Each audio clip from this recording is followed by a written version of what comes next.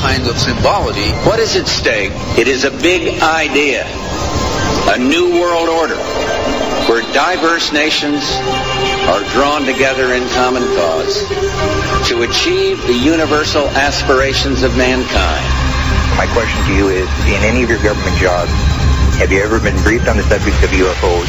And if you have, when was it? What were you told?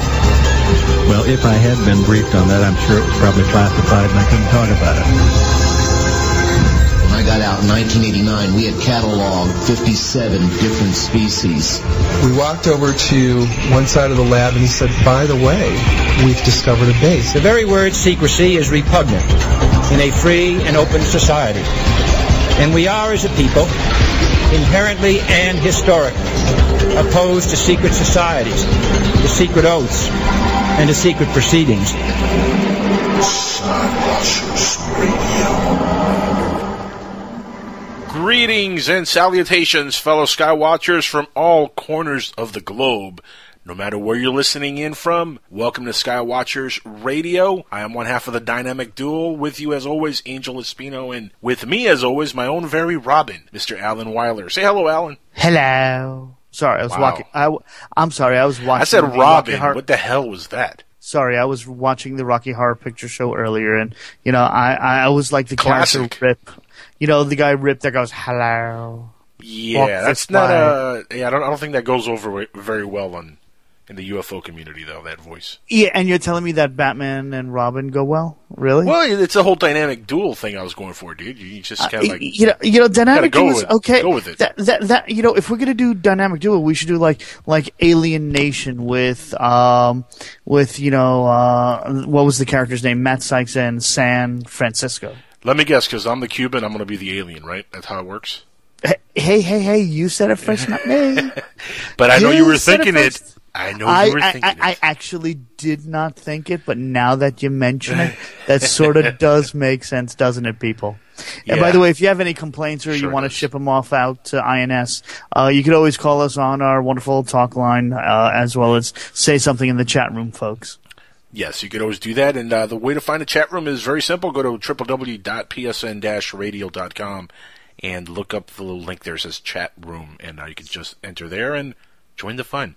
Of course, we're going to have open lines like usual. We hope you guys call in. So many people always call. We want to hear from new people calling. We got to get a new call, at least one new caller per week. At least, yes. Really, really have to do. So if one you of you victims, people listening. Call in.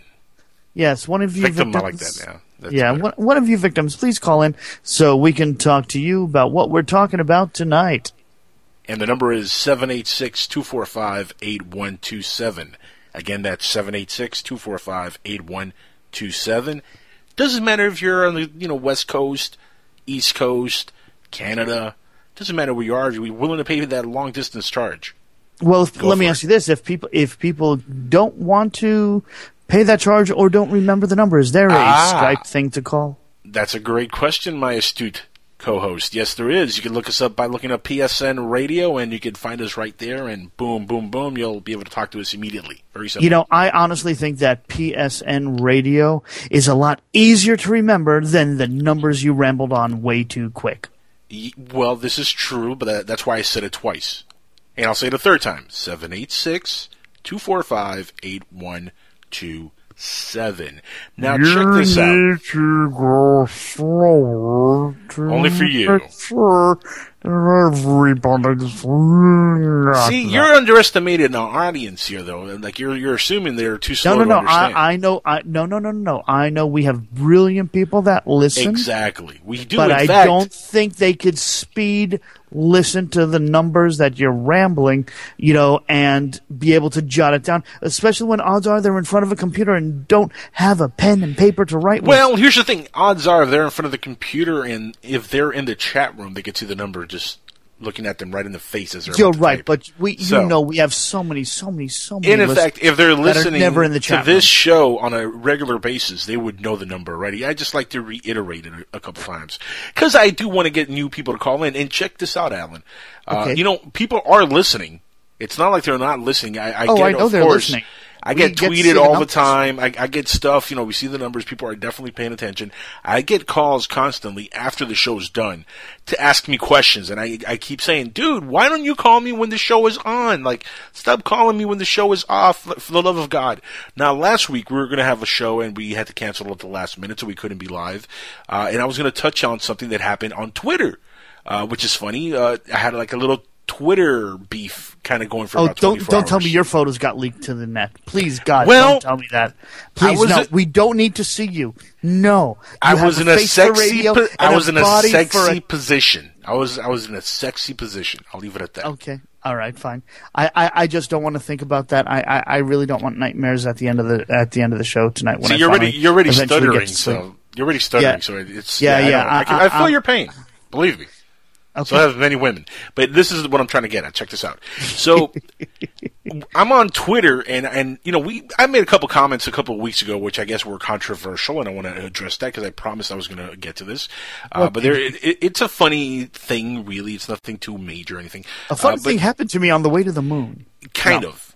Well, it kind of is like that. But anyway, kind of, but not really. No.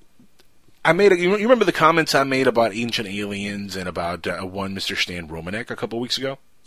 I have a reasonable recollection, but you might want to describe it to some of the listeners because you never know if we have new or old listeners. Right. Whatever. Okay, I made a couple comments. I'm going to start with the ancient alien stuff because I was addressing they were going to have Michael Heiser on the show, which I'm super excited about. I'm a big fan of his work. I'm a big fan of the video he did with Chris White, Ancient Aliens Debunked. I think they did a pretty good job of debunking ancient aliens, at least the episodes that they touched upon. And that was kind of met with a little bit of, why'd you do that? You can't say, that was met with a little bit of I would say Twitter hate because of that comment. But what really got people upset was the comment that I made about Stan Romanek, which it was kind of funny because, in my comment I did say that I hope Stan Romanek is innocent. I hope that he doesn't, go to prison over this thing and everything is, proven to be a big lie, because I would hate for this to be another guilty black guy until proven innocent with that particular category. Correct. My statement, and it's a very clear statement, I thought I was pretty adamant and clear about it, was that I would hate to have the government find other people within ufology that are doing the same kind of thing with Stan, and more names come out, and more people get involved in this mess that's going on. Right, I remember you saying that. Yeah. Because that would be just terrible for the entire spectrum of what ufology is. And that unleashed a little bit of backlash on Twitter. And I got to say, I went back and forth with this one particular person from Twitter, which I got to give him a shout out, Eugene. Give him a nice shout out. He actually was really cool. And once we got to talk in private, because it went back and forth on tweets, which I've never done that, by the way. Okay, surprise! Congratulations. I've never just sat there and answered tweets that are coming at me or whatever back and forth. But he caught my attention because I was like, well, my statement was pretty clear, and I don't think that I made an improper statement. If you look at the totality of what I said, if it was in context, fair. I understand where you're coming from. Yeah. But if some people take you out of context, like a lot of people do with other, radio show and, audio show and talk show hosts, I can understand where people could blow up at you on it, but I understand the context that it was in. And believe me, look, I've met Stan, and I have no personal problems with the guy personally. He's never harmed me in any way, you know what I'm saying? So it's not like a personal issue or anything like that. Again, 100%. my statement is, I hope that it's proven false, the allegations, because I would hate for this to be another black guy within ufology. And more importantly, I hope that no other names within ufology are involved in this, whatever is going on. Because look, right now it's just Stan Romanek, right? This is the only person that we know that is there's no new names involved. Out there, right. Are there? Not that we know of, but the trial hasn't started yet. You see what I'm saying? So since there hasn't been a trial yet, we don't know if more names are going to now pop up. Nobody knows what's going to happen. So, like I said, I just hope that the government doesn't have a list of other names that start coming out as possibly involved with some, shenanigans with child pornography, because that would be really the worst case scenario. Absolutely. And you want to know something really interesting? Have you ever seen the show Ray Donovan on Showtime? No, I have not. There was an episode this season where in order for Ray Donovan to get his way with someone and get him to do exactly what he needed to do, he had malware dumped onto his computer where all that kind of stuff, that child porn, was dumped onto the person that he needed. The person that's getting attacked, the attackee, right, I guess would be the right term. And, it's like the guy had to acquiesce to avoid any prosecution and avoid any type of fallback. But, people, especially from the realms that listen to us or are active participants in our realm, do have the skill set and the technology to probably dump it onto other people's computers. Correct. There is, of course, measures which can be taken to track everything, including when somebody is dumping something to somebody's computer and they don't know about it. So there is ways around that. My thing, again, with this whole case, Alan, is the government does not spend this much time and resources unless there's something there. And that's the most unfortunate part of this thing. Well, I hear you. It really is. That is really the most unfortunate part because, look, anybody can get hacked and anybody can get stuff put in their computers that they didn't even know was there. Just a virus or anything, pornography or whatever. That can't happen. But as you and I know, people in the know, tech people would know how to track that and understand where it's coming from. Some people can figure out how to do it. Sometimes you can track it, sometimes you can't actually. Right. If it's routed through all sorts of crazy countries, like some Nigerian prince who was in touch with some guy in Russia for some oil, who was then in touch with someone in the Ukraine about some missiles, who is then in touch with someone from Madagascar and Belize because they know the Nigerian prince to get this on the computer. Right. Whatever the hell you just said. My point is, though, I'm saying you could bounce a trace so far around the world, you'll never figure out where it originated from. Right, but that's not the point. The point would be that you could still figure out that, okay, well, this didn't come from his computer originally. It's not like he downloaded it off like a BitTorrent. You know what I mean? They could figure out, okay, this was placed here by somebody somewhere. If you download it off BitTorrent, guess what? That way you can find it. But then again, correct, if you don't have the right firewall, people on the other side of the BitTorrent can push stuff to your computer as well. That's right, and that can be traced. The whole point is, look, if you guys are listening in and you have any objection to anything we're saying, if you don't agree, don't tweet me 365 times and start a feud on Twitter. I got stuff to do, man. Call in when we're doing the show.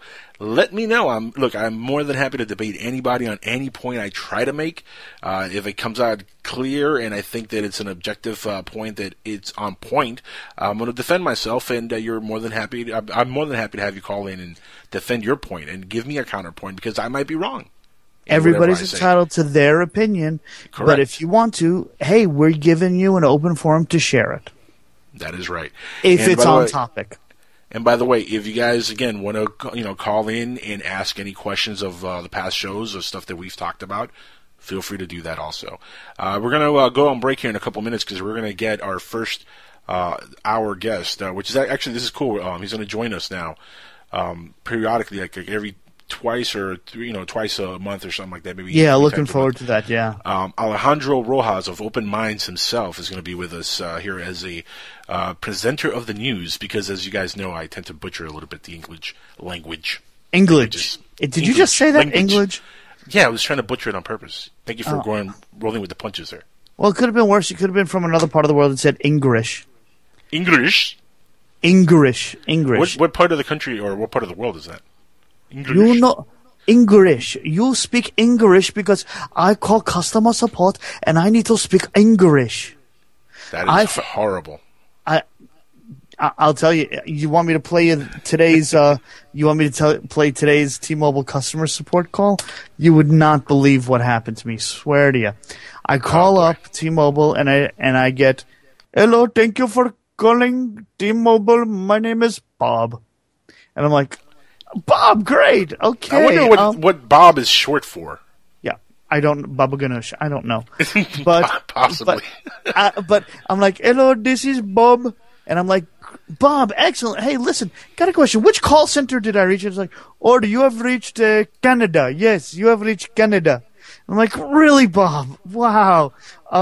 Listen, which part of Canada are you in? What time zone are you in?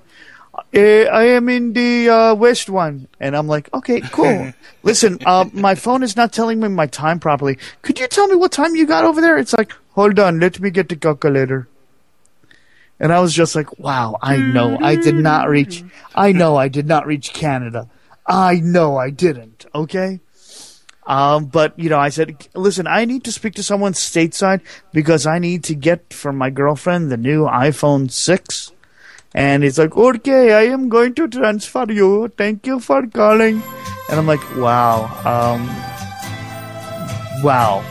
Canada. Yeah. Right. Yeah, I believe With that, we're going to go on break now, guys. We're going to be back on the other side with Alejandro Rojas, who's going to join us, like I said, for Open Mind News right here on Skywatchers Radio. Fun news.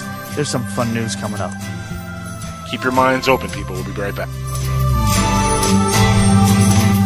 In the darkest darkness, in the blackest black, on the road to nowhere, there's no turning back.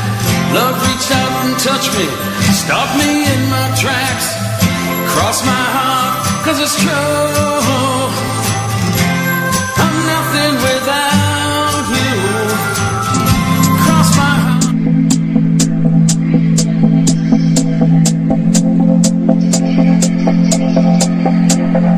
This is James Swagger, host of Capricorn Radio. I'm also an author, engineer and researcher.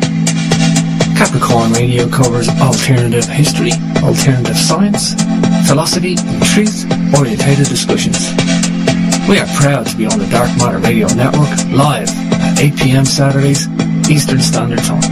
You can catch extra info on darkmatterradio.net, jamesswagger.com for yours truly, and capricornmembers.com for the archives. Don't forget, truth is not democratic, truth is truth.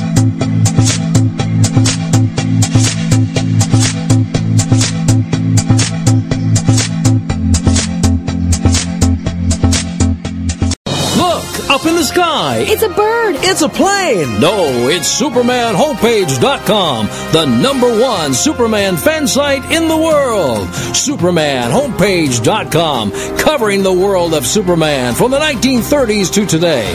News, reviews, rumors, and reports. SupermanHomepage.com for all your Superman comics, TV shows, movies, cartoons, radio shows, and more. Everything you ever wanted to know about the Man of Steel and more.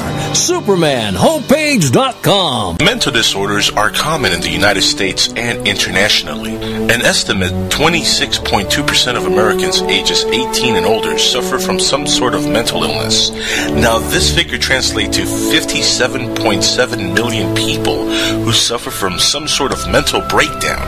If you find yourself laying in bed on a Sunday night, hearing voices while you're trying to sleep, well, it might not be that demonic being from another dimension trying to kill you where you sleep.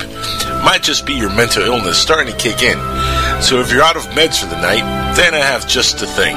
Come listen to my show, The Jackal's Head. You can check out our Listen Live page only on www.psn-radio.com. See you there. This ad has been paid for by The Jackal's Head and the War on Terror. War. It's fantastic.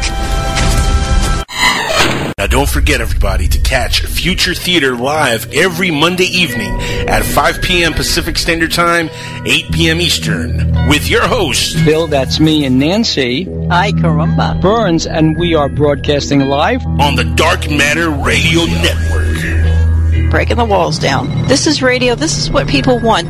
To download the podcast, make sure you go to www.futuretheater.com.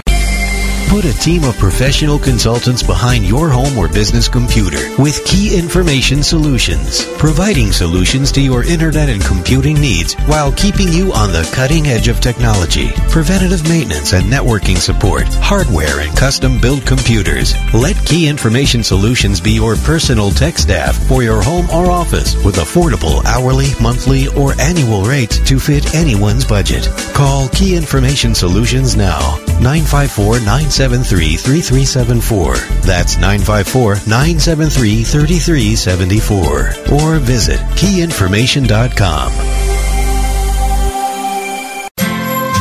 You're listening to the Dark Matter Radio Network.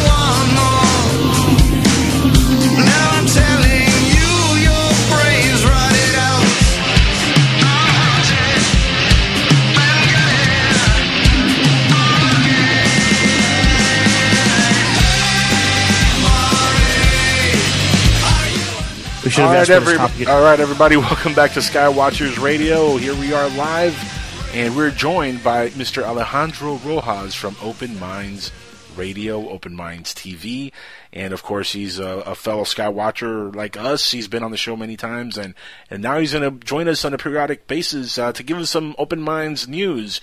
And we're always excited to have you on, Alejandro. And it's been so long since we last talked, you and I. Wait, no, that was just a few hours ago. Yeah, it's kind of weird, huh? How that works. So how you been, man, in the last 24 hours? Thanks for having me. And I'm excited to have you on my show. Yes. Next week. That's going to be cool. I'm going to be on Open Minds. Huh? Yeah, I never get invited anywhere. Who was that? Did you guys hear that? Total Barbara Walters, and Angel's going to be sobbing. Oh, boy. By the time everything's over. So people, if you want to hear about Angel and the childhood experiences that make him weep on the radio, then you want to tune in. I will say this, nobody makes me cry on air like Alejandro Rojas. I am not even... hold on one second, I'm reaching for that 10-foot pole. Who is that speaking? I know Alejandro's on. Anyway, Alejandro, so how have you been, my friend? Good, very good.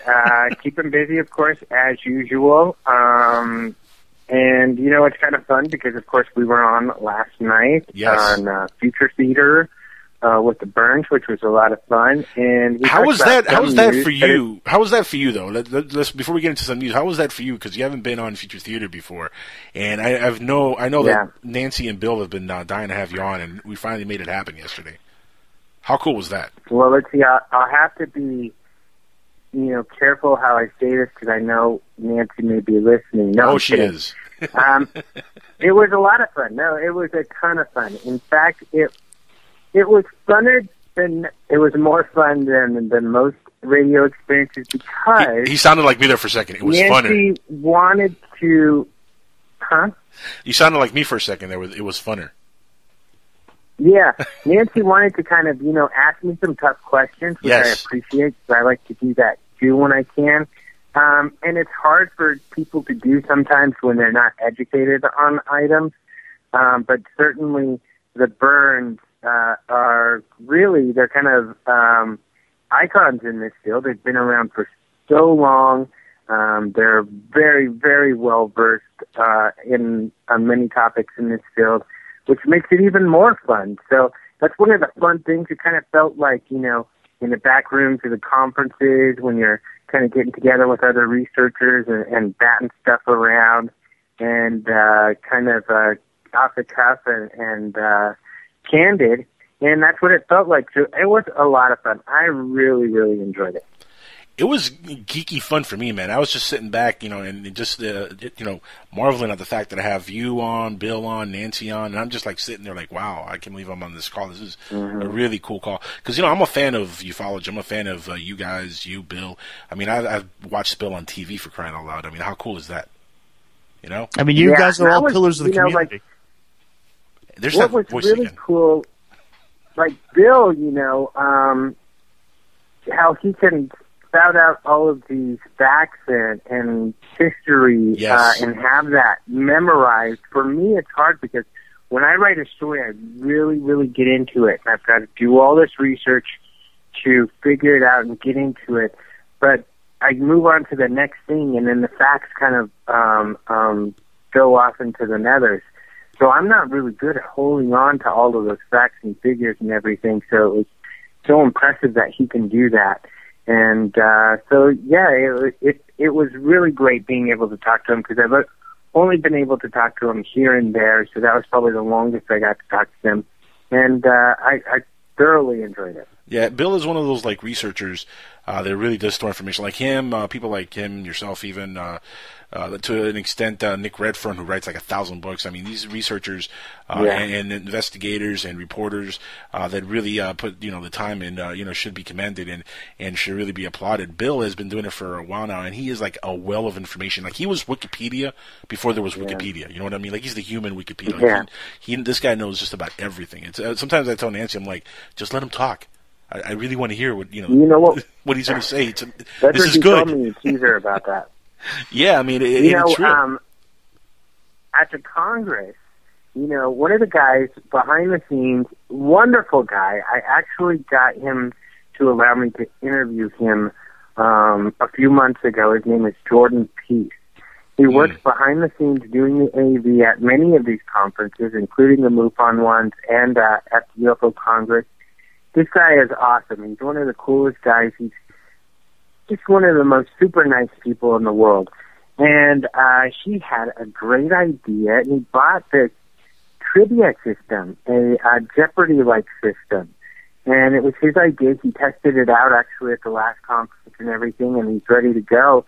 So I think we're going to do a Jeopardy session at the next UFO Congress. Nice. We haven't decided who will line up against each other, but hopefully if Bill Byrne comes as a speaker, we'll have to get him on that panel if he'll do it. But it's going to be a lot of fun because we'll get some of the speakers, some of the UFO researchers to go head-to-head on UFO Jeopardy and see how they do. I'll tell you what, though, you might want to ask Nancy also because, she's a very bright researcher herself. Sure. I mean, not to leave her out of the compliment session here. Nancy knows her stuff, man. Amazingly so. Oh, yeah, there's no doubt about it. I mean, she's the lead of the show we were talking about last night. She commands the show, and like you said, and it was great, yeah. It was awesome. Now, of course, Open Minds news outlet, this is it's becoming the number one source for ufology news, as far as I'm concerned. I mean, we read a lot of the stories right off of the website, Open Minds. We've talked about it before here on the show and how much I admire what you guys do there. And, of course, you're a very busy person on Open Minds, the website, and reporting the news. What's the latest that you guys are working on? Give us a little scoop of what's going on. And there is one thing that I wanted to ask you about, but I'm going to ask you first to give us what the latest is that you're working on before I go into this one story. Okay, cool. Yeah, something I worked on today was a lot of fun, and this is a movie called Abductee. Yes, and I heard about there's that. a guy, you probably played the show. I don't know if you talked to him, but there's a guy named William Hoff, who is the producer and the director and the script writer, and, you aired my show, so I'm sure you heard it, and I interviewed him a few months ago because he told me I'm working on a found footage film called Abductee. And I like talking to people in entertainment who do this sort of thing just to get their perspective, what they think, if they believe in it. But this was really refreshing because this guy is really into abduction research and abduction, and his whole goal was to do a first person that really represents what people reportedly go through. And so he, in order to do this, has been trying to crowdfund this film. When I interviewed him, that's what stage he was at. He had an idea. He had a script that he spent a lot of time researching to put together. And so he was pushing for it. And I was excited to talk to the guy. But to be honest, I was skeptical it would go anywhere because, it's films. Everybody wants to make a film, making, enough money to make one is hard to do. Mm-hmm. But he sent me this press release this week, and I've been in contact with him where he is at the stages where they're going to start to shoot on October 2nd. And it's pretty exciting because he's gotten a Emmy Award-winning producer and director to work with him. This is a lady who won an Emmy in 2009 for her work on the A&E's Intervention television show. And he's got he's got a full suite of actors, but he's got a couple of leads who have worked on quite a few TV shows, big TV shows and movies. His lead actress has worked on a couple movies with Susan Sarandon, and you can go and see their IMDb. I have a link to those to see their history. So he has really got some top-notch people here, and he is ready to shoot. So it's pretty exciting.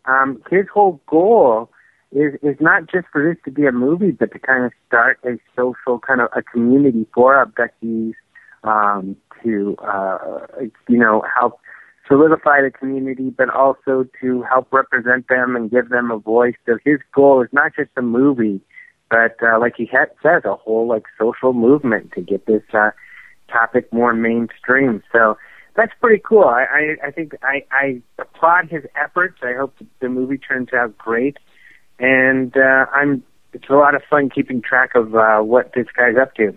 That is very cool. And how are they funding this thing? Is it self-funded, the movie, or? Yeah, all self-funded, and he has a lot of interesting things to say about, going through Hollywood and everything. In fact, he had a good quote here about he wants to keep investors out of the mix to keep the film free of the control exerted by Hollywood executives and movie studios, which can destroy a film's purpose and impact. Very true. And it's kind of funny because he talks about, a lot of scriptwriters write these great scripts, and then the Hollywood guys get their hands on it, and they ruin the movie, and you don't get to see the movie you wanted to see. So he had some a video that he did for his crowdsourcing Kickstarter, and I think they used another one to get money. And he talks about this in the video about how it was really important for him to keep it out of investors' hands and the regular people who produce these sort of things, so it can be more pure and accurate to the research. I'm surprised more folks like him haven't taken to Kickstarter or GoFundMe or something like that. It's another one of those accounts. Well, they do. Indiegogo is another one. But a lot of them don't make it anywhere. I mean, I interviewed someone not too long ago. I think he wanted to do a comic book. I don't think he made enough. Are you kidding me? There's the John Mack piece where they're struggling. It looks like they're struggling to get funding, but movies cost a lot of money. It looks like, one thing that William Hopp did, and it seems like he's experienced, is that he went with the first person. And a lot of people, I even got on Twitter today, someone saying, well, a lot of people don't take first person seriously. And they're right, and a couple people tweeted about how Fourth Kind has kind of really soured the case for people on these sorts of movies, which makes a lot of sense, so that's certainly something that I think a hurdle. But I've also talked to other, even major directors, like I was able to interview the director for Earth to Echo, or Echo to Earth. I can't remember which way it is. Earth to Echo. But, he even talked about how it budget, you can do so much more with your budget when you do it that way, and that I think William Hop was more realistic about how much money he could make to put this thing together, and that's probably why he's been successful in raising funds. That's interesting. You know, there's a guy named John Shepp who he's putting together a documentary based on Superman, and that's got over almost like $1 million on Kickstarter, which it's crazy. Like something fictional like that.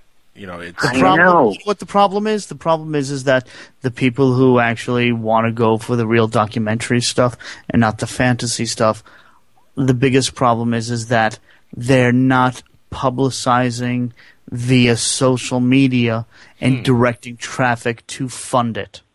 That's been the biggest problem. Take the Atlas Shrugged trilogy that they finally just released the third one of. It took them years to get the ball rolling, and every single time they've done a movie, they've had totally different actors, for example, throughout the all three of those movies. Possibly, guys. It's hard, and documentaries don't get people excited so much, really, either. That's another thing. I've talked to so many people in this field. So many people have had the idea of we're going to get our documentary on UFOs in theaters. Nobody gets their documentary on UFOs in theaters. It just rarely do any documentaries get in theaters. So it has to be like a groundbreaking documentary. There are limited edition runs. I mean, you know, they do limited edition things. But it has to be like a big thing, you know, like a big celebrity that everybody knows who died and they made a documentary about him or her. You know, something like that you know, the mainstream audience, which is crazy to me, Alejandro, because, you know, the subject of ufology is so popular that, you know, it boggles the mind how some, you know, film director has not put something together that's really just captured the imagination of people. If they did it as a docudrama or a mockumentary, that might work. That might work better, guys. By the way, I'm hoping that this project kind of opens the door, especially if you know it does well and it's based on real events, and hopefully this will do well. And because I think that hopefully it gets made. The real events are much more interesting than the things that these goofballs come up with in these horror flicks. I really agree. Yeah, I agree. Don't think they're as interesting or compelling. By the way, we're joined on the call here by 559. You're on Skywatchers Radio Live. Thanks for being patient there. You're live on the air. You want to ask Alejandro a question, or myself, or Alan? Yeah, I wanted to ask what movies you guys would recommend, like that aren't really have that Hollywood effect to them, but still have that real effect about, like, alien or paranormal type movies. It's a good question. I'll tell you this. There's a lot of stuff that in my personal opinion, I'm sure all three of us will have a comment. My personal opinion, I've been finding some really good 45-minute to hour and a half to 2 hour, very, very well-researched and looked into stuff all over YouTube. The problem is that not enough people are watching it for it to get really posted up high in the rankings. Well, is she talking about documentary or Hollywood kind of thing? A little bit of both. Well, the thing is, YouTube is Hollywood, not Hollywood. Yeah, YouTube is not Hollywood. That's like, a lot of stuff on there. I don't know. I disagree, because there's some real theatrical quality stuff that just didn't have the budget to buy the theater time or even go straight to DVD because they wanted more money than the Netflix or whoever was willing to pay. And they said, let's just put it up on YouTube because we've already made it. We're not going to get our money back out of it, so might as well make it available to the most people because it was made out of passion. Yeah, the documentary. Well, look, a perfect example of a documentary that was directly for the internet and didn't come out in theaters, and it's made a killing. It's made a lot of money for the person who put it together, and he's doing very well with his website, is Zeitgeist. The Zeitgeist Films. We put 3 on there, and this was stuff that he put on the internet for free. Then he started selling copies off the website. He pressed his own copies, and he's made a lot of money doing that, and is all self-financed. Getting back to this guy's question, which is what I was trying to get at, was he asking about Hollywood movies or documentaries? Caller, Hollywood or documentaries, or I think the caller might have left us. Yeah, I think he hung up. Oh, he's gone. Yeah. If it was Hollywood, I would say Fight the Future. I think the X-Files one. I don't think there's very many films that really are great in this genre, really. But and then you got to go with classics like Close Encounters in 2001. I think were great. But otherwise, I think unfortunately. Well, how bad in your opinion, how bad do they mangle The Fourth Kind? Oh, terribly, really bad. And I think what I get so upset about, that one does make me really angry. And it makes me really upset because, you know, they portray it as real, and the actors even start off at the beginning saying, this is all real. Right. And it's not. And from what I understand, I thought I read that the actors weren't too happy about that because they were told it was, and then later on they found out it wasn't. Yep. You know, going out there and just flat out lying to people for marketing. Marketing is lying, unfortunately, and this was really blatant. I thought it was terrible because it certainly does not represent even what really people report. So even if it was close that way, that would have been nice. But I was extremely. I think it's one of the biggest. There's a huge disappointment. I can't say enough about how much I'm disgusted by it. Well, I got to ask a question about the movie. I mean, do you think it's based on anything? Is anything of it based on real, possible, even hearsay?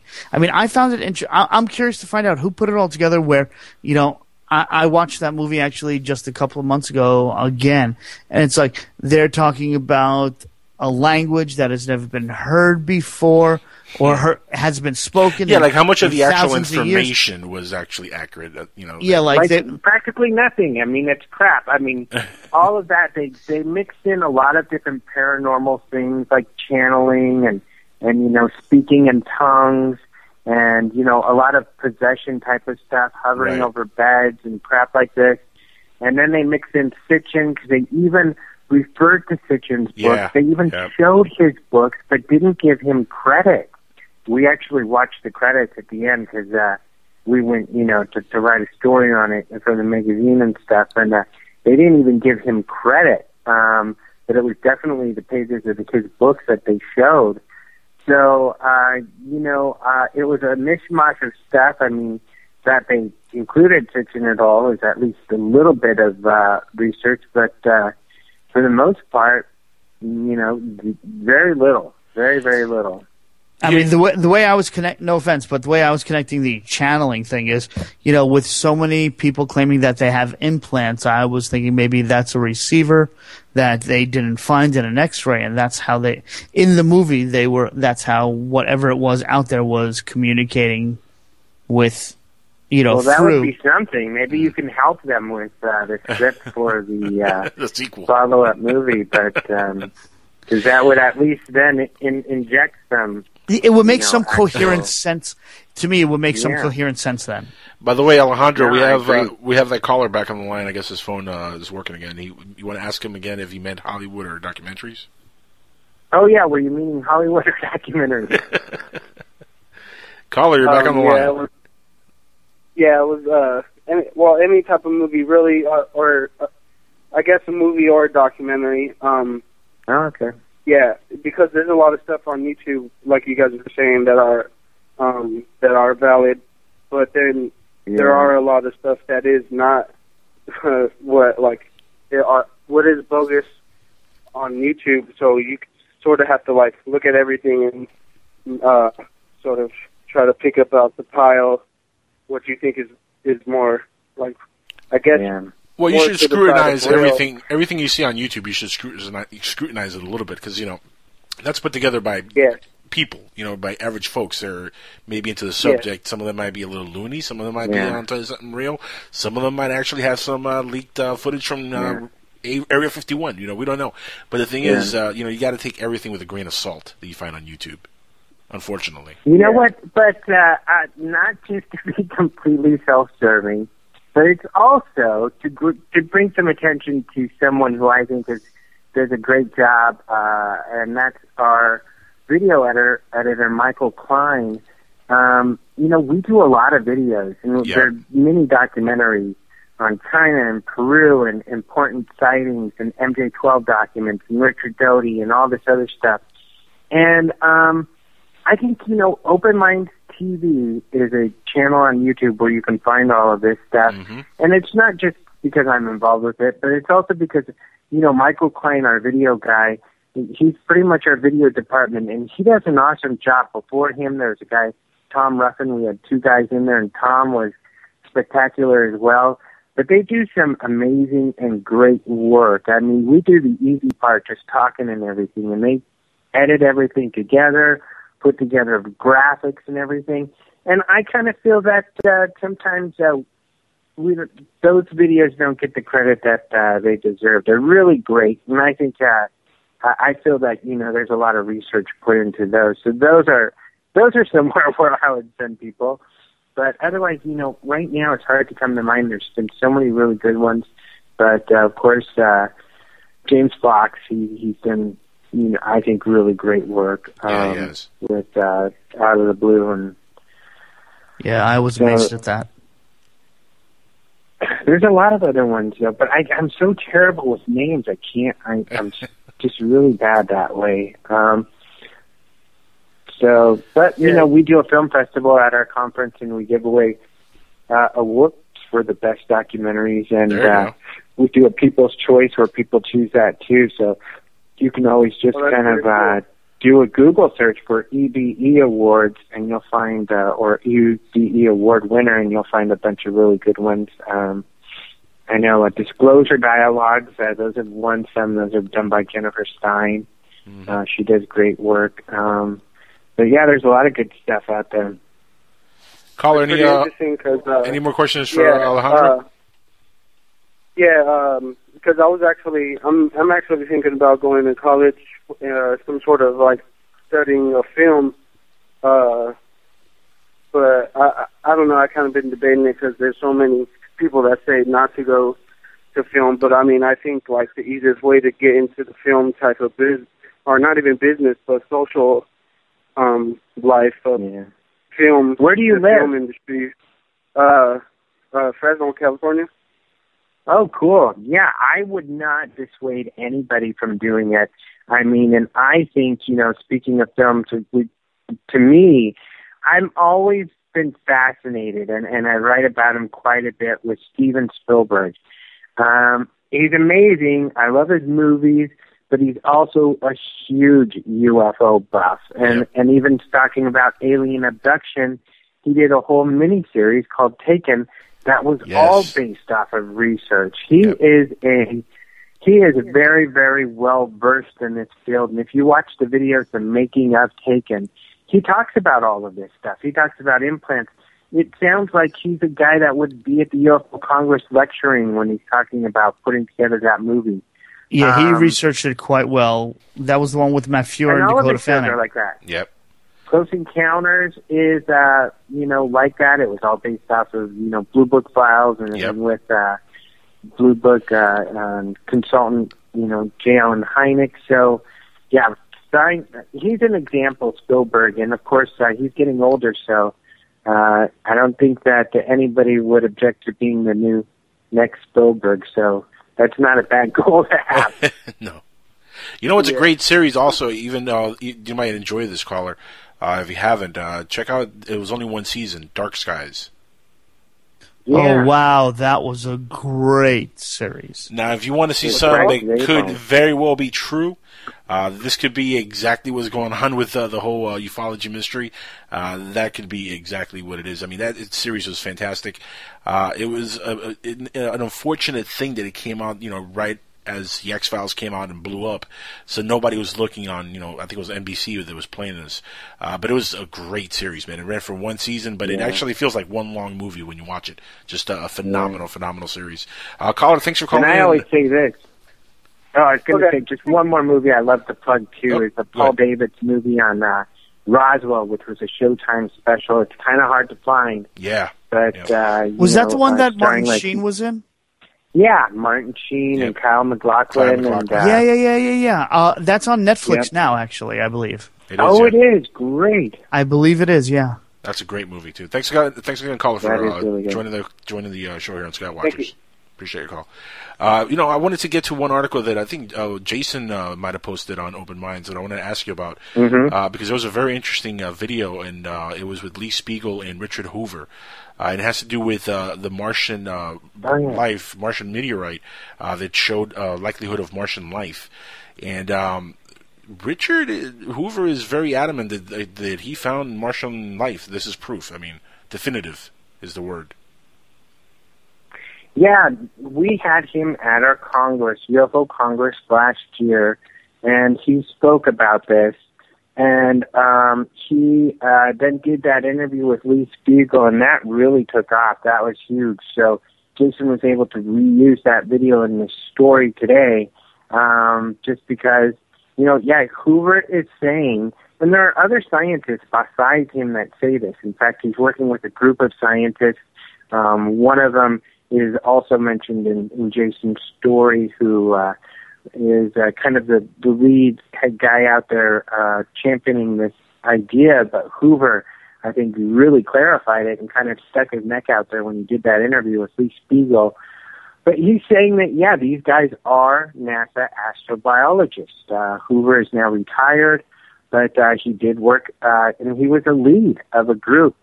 Some people kind of question his credentials, but his credentials are titanium, they're bulletproof. And he says that we do have evidence, that there's been evidence a couple of times that they have found that in his mind is absolute proof of microbial life on Mars and specifically. So I think that that is really important. And I think people kind of also don't understand that these things are not set in stone. So like that Martian rock story, when Clinton came out and said they found extraterrestrial life and then later it kind of got debunked, it wasn't fully debunked. Not all scientists agree that it was debunked. Hoover's one of them, a very, prestigious scientist who says, no, that wasn't debunked. That was life. Mm-hmm. So it isn't a foregone conclusion that we haven't found it yet. But, you got to look for that piece of evidence that meets that critical mass where, you have enough of a majority of scientists agreeing that it is proof. So, that interview is really exciting, and it's pretty interesting. And he's going so far as to say he thinks that some of the scientists kind of shoved some of the evidence aside because they just didn't like where it was going. My thing is, why isn't science more up to speed with Mars as it is already with all the times that we've gone up there, and why isn't this information getting out there? I think that they're not trying. Look, he's a NASA insider, and I don't think they're trying to give him any credibility because obviously they want this to stay hidden. But I'm pretty sure that he's not the only one that knows what's up there on Mars, and it's just he's the only one that's coming out and coming forward with it. But what would be the holdup to just announce that they officially have found microbial life? I mean, this is not like ETs running around. It's microbial past life, perhaps. What do you think that it's just a holdup? I don't think it is a conspiracy personally. I think it's just a disagreement. I think that a lot of people just, it's the way he describes the findings, though, it's pretty clear. What he describes it, but then when you hear the other side, and I that's talk the problem. To people from the other side, they, and this stuff goes over my head, so they describe it how, this isn't right because of the blue and the bitty blah, don't do the bitty boot, and it's like that. Okay, so all you can do is rely on the experts because it's so very technical. But what's exciting about Hoover is he is, highly credentialed, and he's one of the top experts. So he's certainly one of the people you would expect to hear from, and that NASA would showcase, if there was a consensus that was. But what's great is it holds it open and it shows the questions still out there. And that's how science really is. I think a lot of people kind of want to bury their head and not really look at the scientific community because they feel it's all corrupt and everything. But if you look at the scientific community, there's rarely a consensus on anything. I mean, look at all the drugs or the pills or anything out there. There's always two sides or three sides or four sides. If you look at the Higgs boson, until that was discovered, there were a big group of people who didn't believe in that. When it gets to dark matter, which is a funny thing because we throw that term out there so much, not all scientists believe in dark matter. The woman who discovered the Earth, that the universe was expanding, which was, the reason why they thought, oh, there must be something else out there. It must be dark matter. She said, no, there's no such thing as dark matter. She didn't believe in it. The nature of what dark matter might be is completely debated, and if it exists at all. So everything is completely debated. So that's what makes me laugh when we talk about UFOs or the extraterrestrial hypothesis or something, and it's laughed at. Well, you know what? Dark matter isn't proven. Dark matter is just a theory out there. No one's seen it. Nobody knows exactly what properties it has. It's a guess that, we don't know. But haven't they been able to measure some type of dark matter recently? They've been able to measure certain things that lead to there being something like that out there, but not necessarily proving that there is one answer to this. Some people think there could be multiple answers out there. There could be lots of stuff out there. Okay, so they can measure the effects of dark matter, but they can't actually measure. Well, it's kind of like gravity. We really don't understand gravity completely. We can measure it. We know when you hold an apple up and you drop it, it falls to the ground, but we don't necessarily know why. There are even some scientists, the conventional theory is that the Earth is pulling the apple, but some scientists are saying no, out in space is pushing the apple. Right. So there's most things. I mean, we like to think we know so much, but we don't know a lot of stuff, and science is like that. So it could be, and Hoover's certainly very convincing. And the question seems to be open so long. That's what's really interesting when you look at some of these things, like dark matter or even some cold fusion experiments. They say, no, that's not cold fusion. No, Hoover, that isn't life. But they cannot definitively prove otherwise either.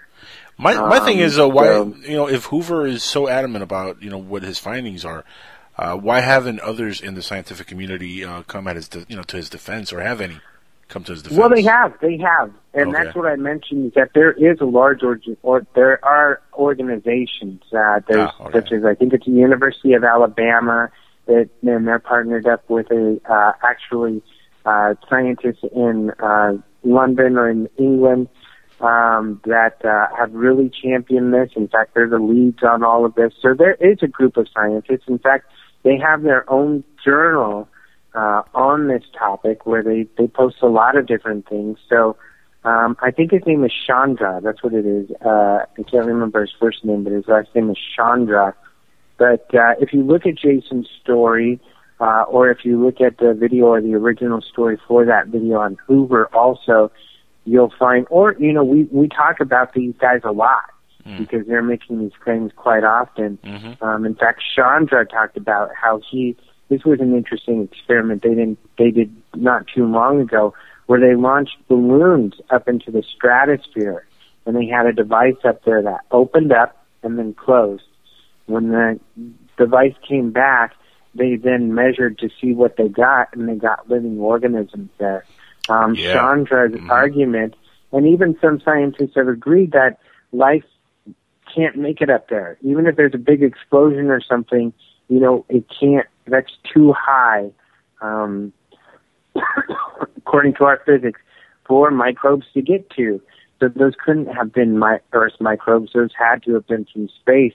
And Chandra's theory is that these are like, maybe clouds of these microbes that float through space that came into our atmosphere. This was during a meteor shower. So maybe that's how life is seeded on the planets. Maybe that's how life is seeded on planets, through the microbes that just fall down on the planet itself. Yep. So this is Chandra's experiment. And then, of course, even more recent, and I'm going to write an update to this tomorrow, is the Russians saying that they scraped some gunk off of the space station, and they found that there was what they believed to be plankton there, and that it was thriving. So I mean, if we find out that life can hitchhike on the ISS and then live and thrive in space, I mean, any of that's possible. Oh, yeah. I'm thinking with that one.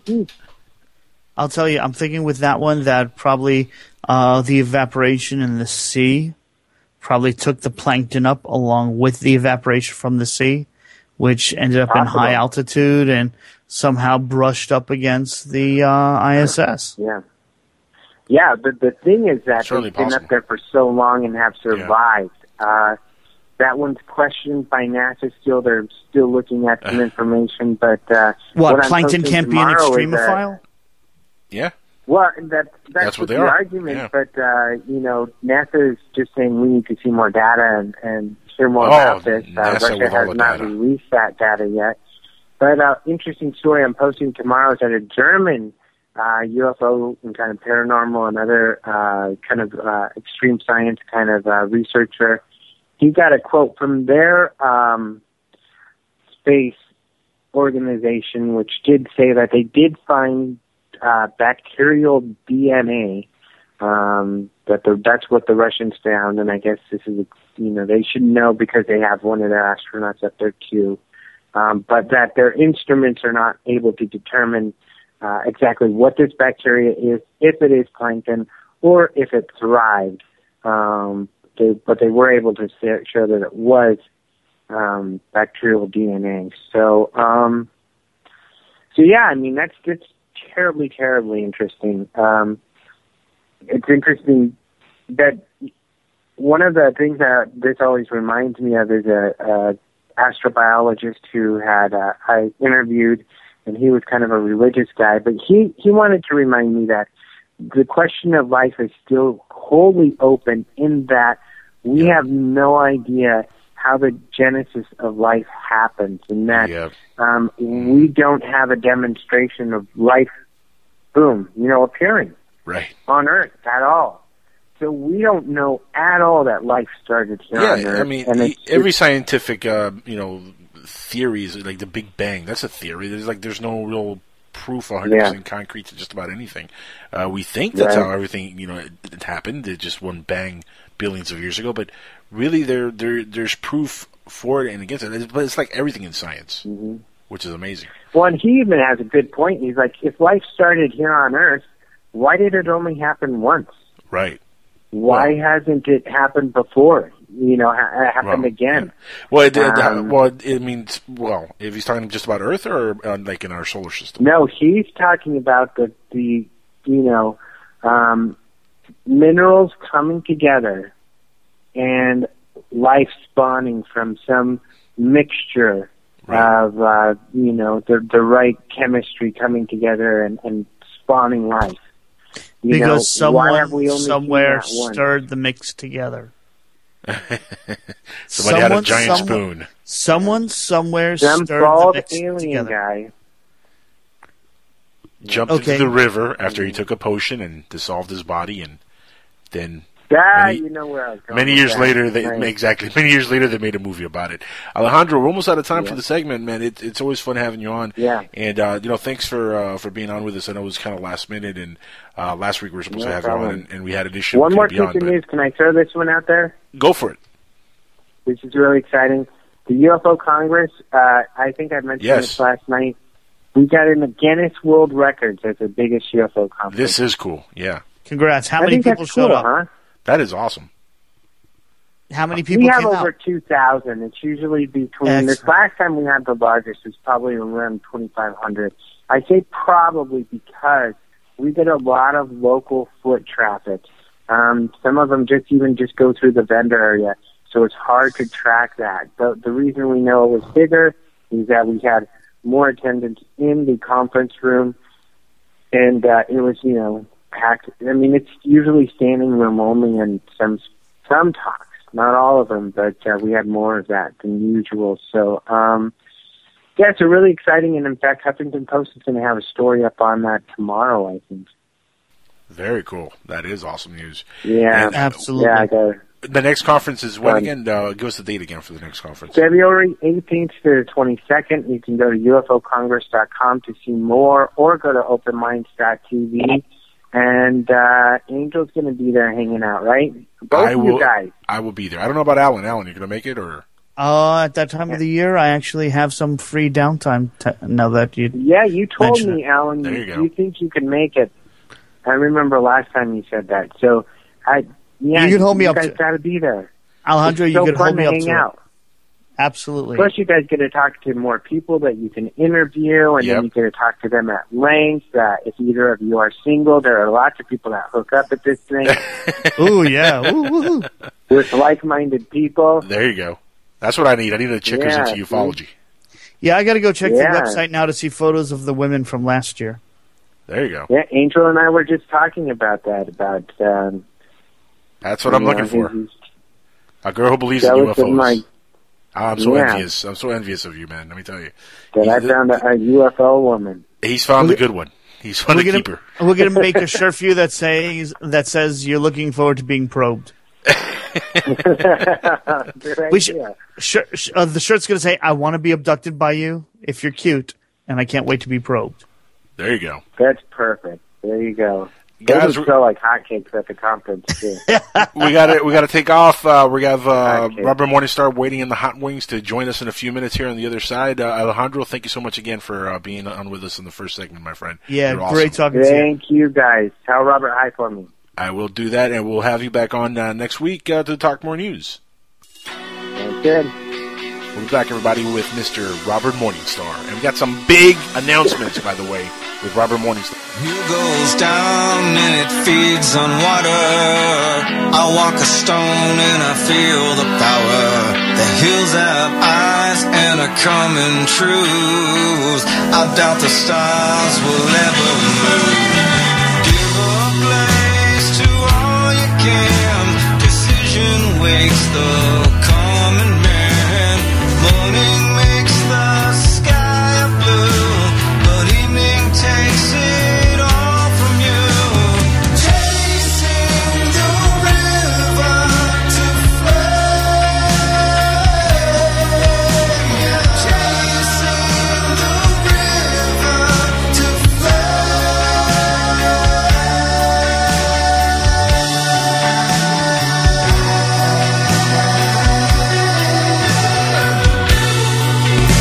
Put a team of professional consultants behind your home or business computer with Key Information Solutions, providing solutions to your internet and computing needs while keeping you on the cutting edge of technology. Preventative maintenance and networking support, hardware and custom-built computers. Let Key Information Solutions be your personal tech staff for your home or office with affordable hourly, monthly, or annual rates to fit anyone's budget. Call Key Information Solutions now. 954-973-3374. That's 954-973-3374. Or visit keyinformation.com.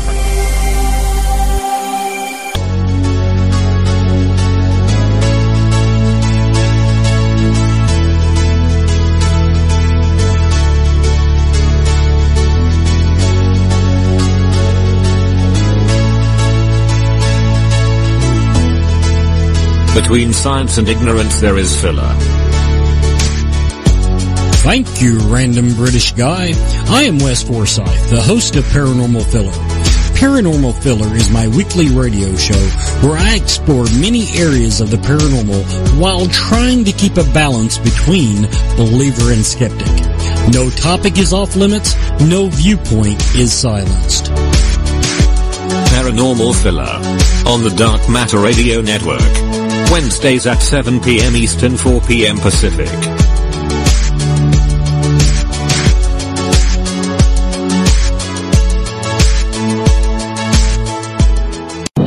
Look! Up in the sky! sky. It's a bird. It's a plane. No, it's SupermanHomepage.com, the #1 Superman fan site in the world. SupermanHomepage.com, covering the world of Superman from the 1930s to today. News, reviews, rumors, and reports. SupermanHomepage.com for all your Superman comics, TV shows, movies, cartoons, radio shows, and more. Everything you ever wanted to know about the Man of Steel and more. SupermanHomepage.com. Imagine no longer being tied down to your computer, but having the freedom to take live talk radio with you anywhere you go. TalkStream Live introduces our first ever iPhone application. The talk shows you follow now follow you. And your iPhone is now the fastest and easiest way to stay connected to the best talk radio on the internet. Listen to live talk shows 24 hours a day, 7 days a week. Mobile talk radio from TalkStream Live. Now available in the iTunes App Store. Roswell, UFOs, flying saucers, alien abduction. Are we alone? Information regarding this and many other questions about the unknown are only a click away at www.theufostore.com. The UFOstore.com offers hundreds of DVDs about UFOs, aliens, crop circles, conspiracies, Bigfoot, suppressed science, ancient mysteries. Log on to www.theufostore.com and request a free UFO Store catalog. The UFOstore.com, the largest selection of UFO products on the internet. You're listening to PSN Radio, the best in talk radio anywhere on the internet.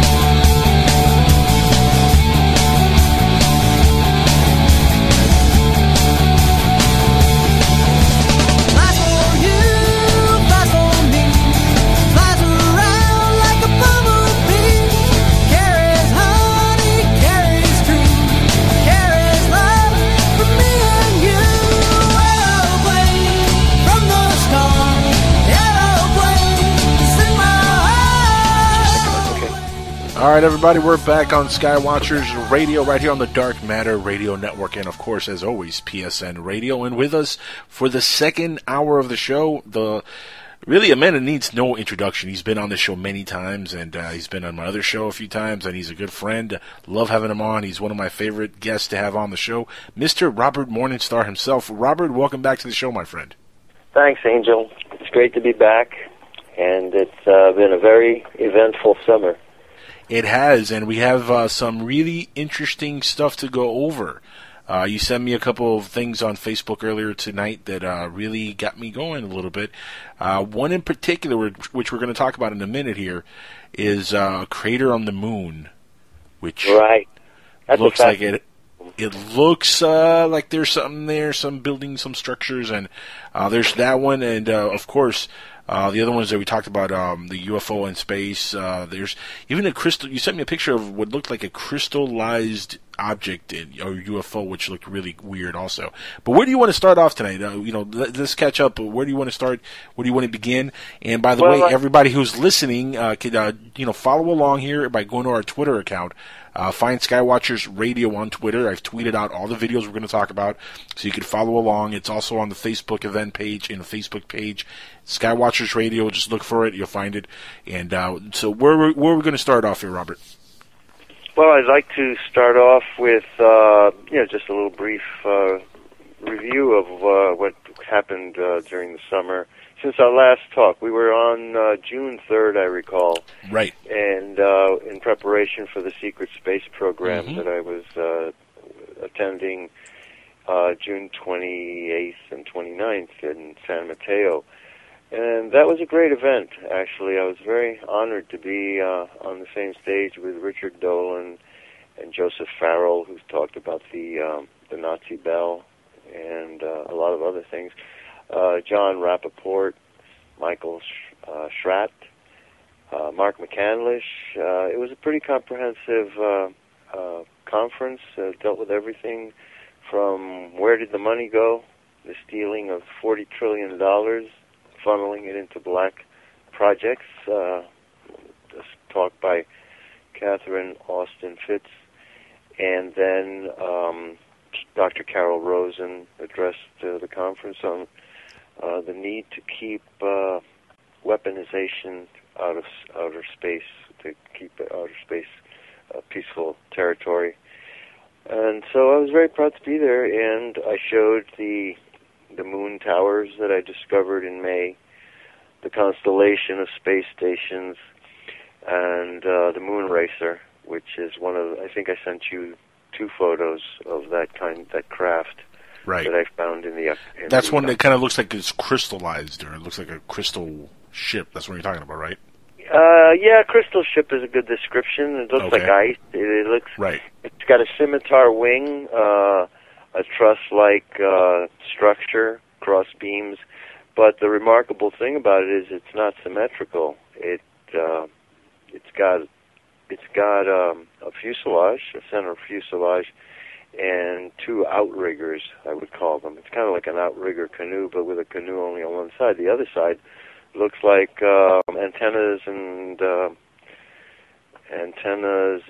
electromagnetic gadgetry. And from the appearance of this thing in the film, it's clear that it's not a reactive motor propulsion. It's not burning anything. It's just zipping along on gravity lines. It's quite remarkable. But it's not the only photograph. This is one of 4 that I've found of similar craft that seem to have buzzed Apollo 15, Apollo 16, and Apollo 11. And there are several photographs, each from these different missions, but they show objects that have this similar structure and similar construction, if not the identical craft themselves. But you know how it is. The United States has thousands of F-16s and variations of them. Right. So they're built on a particular design. But each of them, all of them, seem to be non-reactive propulsion, non-reactive thrust craft. There's no smoke. There's no burning of anything, no trail. So it's very exciting to come upon these things after so many years of their being kept in the dark. Now, any information how you got your hands on this material? Oh, just diving into archives, people sending it to me. I have a network of people. I describe myself as a civilian intelligence analyst, and there are scores of others who are doing similar work and really good work. And I'd like to mention a few people. You can go to YouTube and look at the work of Luna Cognita. A lot, these people, they're really, they want to be anonymous. I respect that, so they take on names and handles. And Luna Incognita is one of them. And I've derived quite a lot of knowledge, information from Luna Cognita, I'm sorry. I mispronounced it. Luna Cognita. Luna Cognita means the known moon, knowing the moon, or the known moon. Incognita welcome to my world of mispronunciations. Yeah. There's so many. And then there's Secure Team. Secure Team on YouTube has a lot of interesting, fascinating videos. And I've seen a good number of those. And then there's Dark Skywatcher 74, whom I'd like to say hi to. He's been going through a little bit of illness. I've understood from somebody that knows him directly, and I wish him the best because he's put out some really, really good video of.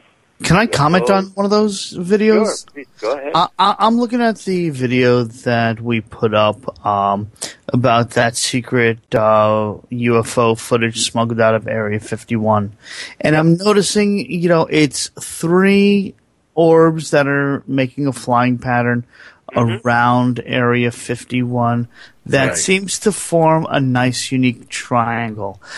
Just at a sheer theory here, I'm just wondering, what are the odds of that being one of these mysterious triangles just being cloaked or optical camouflage, or is it actually 3 distinct objects? Very interesting question. I think it's definitely 3 distinct objects because as you study it, I know it's there's a lot of action going on, and you have to really spend time with it. When it's banking and turning, the angles are still the same. Oh, yeah.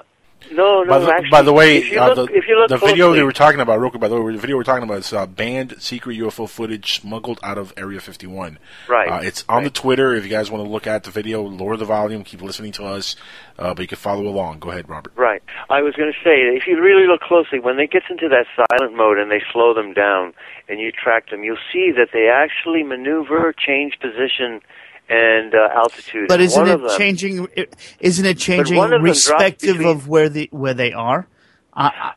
They're changing in being relationship to each other, and one of them actually seems to drop down way low and pass between two tanks.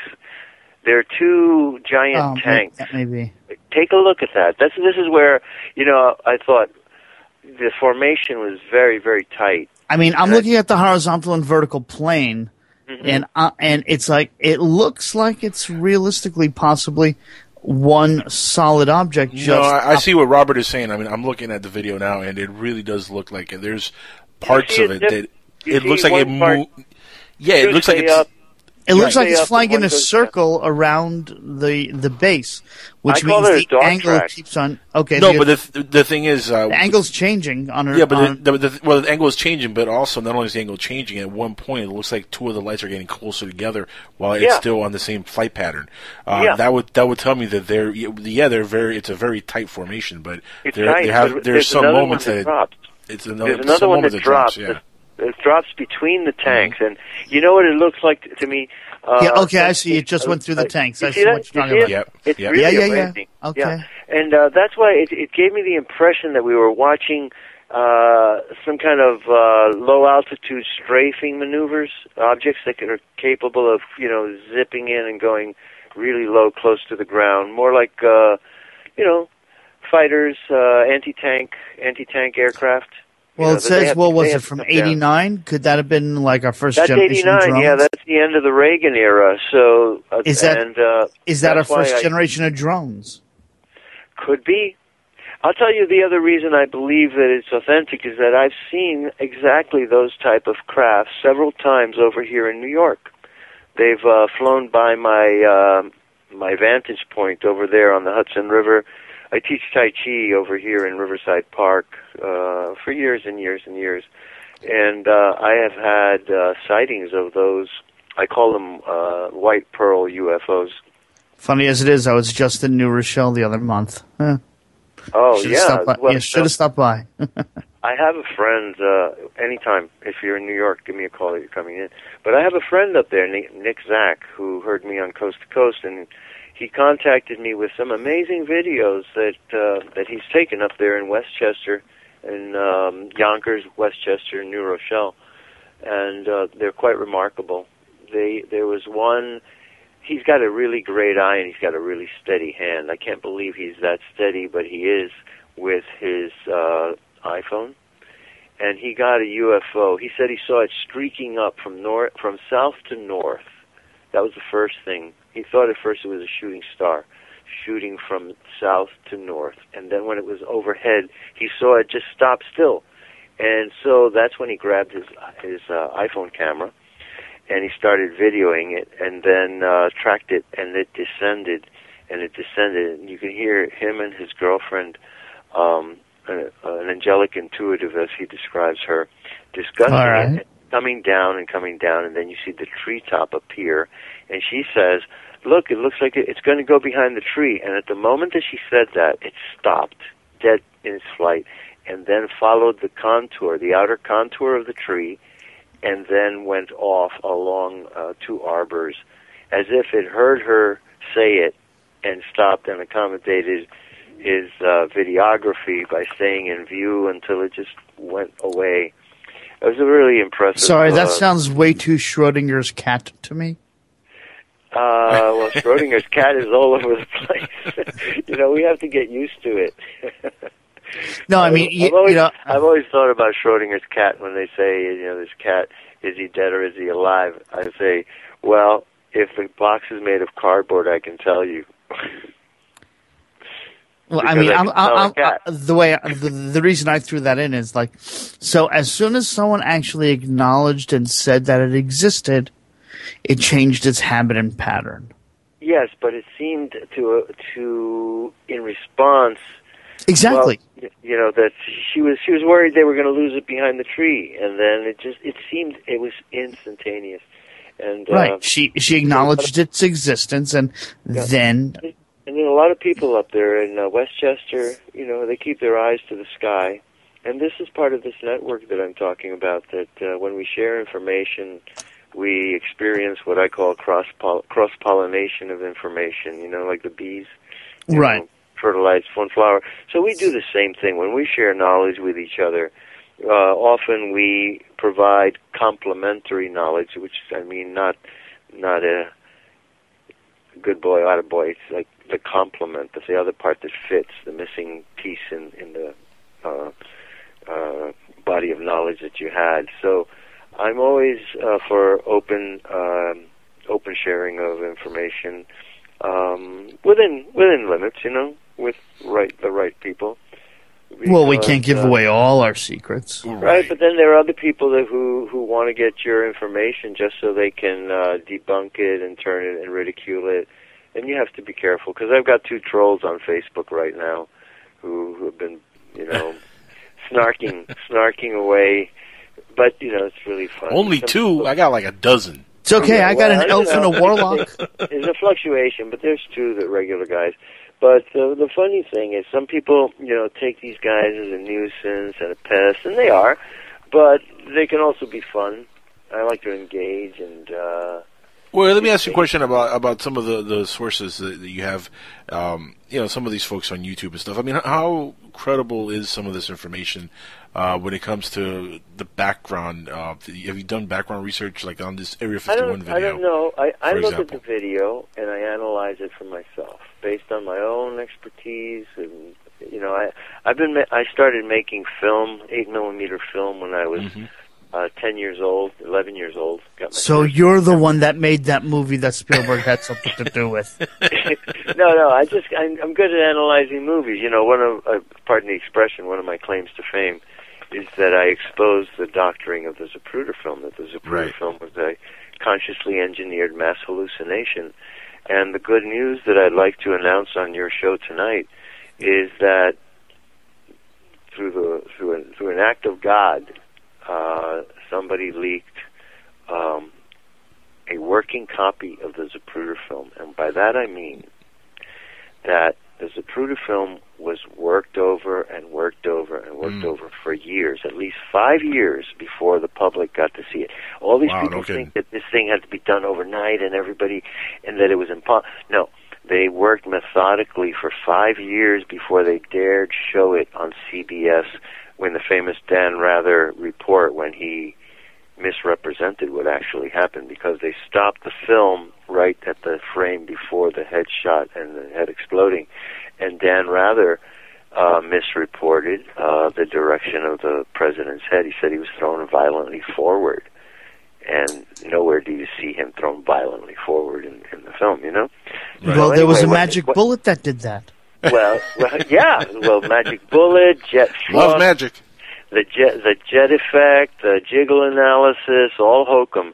Friends, I'm telling you, I have received a copy of the Zapruder film that has the missing frames of the shots at the grassy knoll.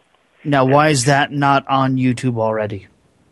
Why not? Because who knows if it is or it isn't. I'm just telling you that I got it. And I'm telling you that it's legit. And in November, between now and November 22nd, I'm going to share it with the world and show these missing frames. And it was clearly 2 shots that killed him at the grassy knoll. Now, the trick of the Zapruder film is that at least 5 shots hit the man.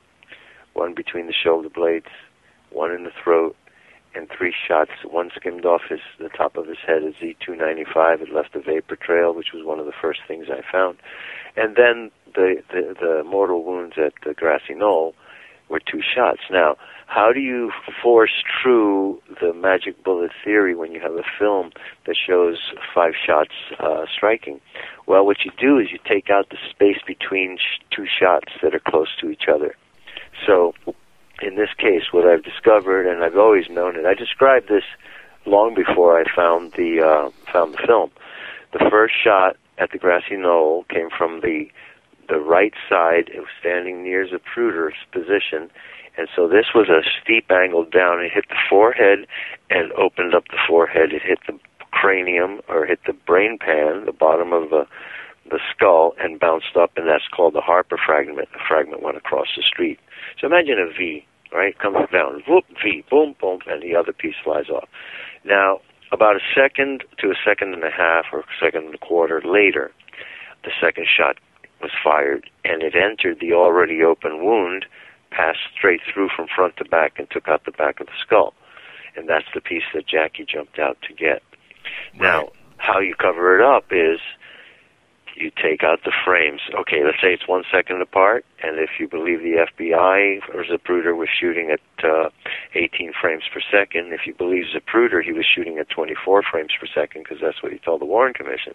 So what you do is you show the first shot, the head opening up and exploding, and then you cut out the space of time between that moment and the arrival and the passage of the second shot. So you removed how many frames? If it's 1 second and it was 18 frames per second, 18 frames were removed. So you don't see the lag in time between the arrival of the first shot and the second shot. It's been removed. It's literally missing time in the Zapruder film. The same way we use the term. That's amazing. In UFO abductions. Well, there's a lot of missing time in the Zapruder film. And that's what I was able to disassemble in 1992, 93 to 96 and 98 when I traveled all over. I went to Chicago, I went to Providence, I went to Dallas 3 times, and we had a huge brainstorming session in 1996 in Dallas, attended by Jim Mars and Dr. David Mantik and Ray Schaefer and Jim Fetzer and Neil Twyman and Jack White. All these really great researchers that had been studying the film for years, but I was the first one to stand on the stage before 700, 800 people and say, friends, you've been studying a tainted document. You've devoted 30 years, it was 1992, 93, you've devoted 30 years to trying to make sense out of a consciously engineered mass hallucination from which about 10 feet of film has been removed. So that started it, and then everybody picked up the ball, and they all, Jim Fetzer wrote 2 books on it, Dr. Mantik lectures on it, optical illusions, magnifications, subliminal things, to distractions. But I think the cat is out of the bag, and after November 22nd this year, and people get to study this little snippet of film is remarkable. And it shows that the only hero in Dealey Plaza that day was Jackie Kennedy. And Jackie Kennedy is the most slandered and libeled person in the whole scene. And really not, and it's not justified at all, because she did not. Because of the doctoring of the film. The doctoring of the film, the removal of the frames. Because it's not just that part that's been removed, actually. It's not just the part between the arrival of the bullets. What's been removed are her reactions.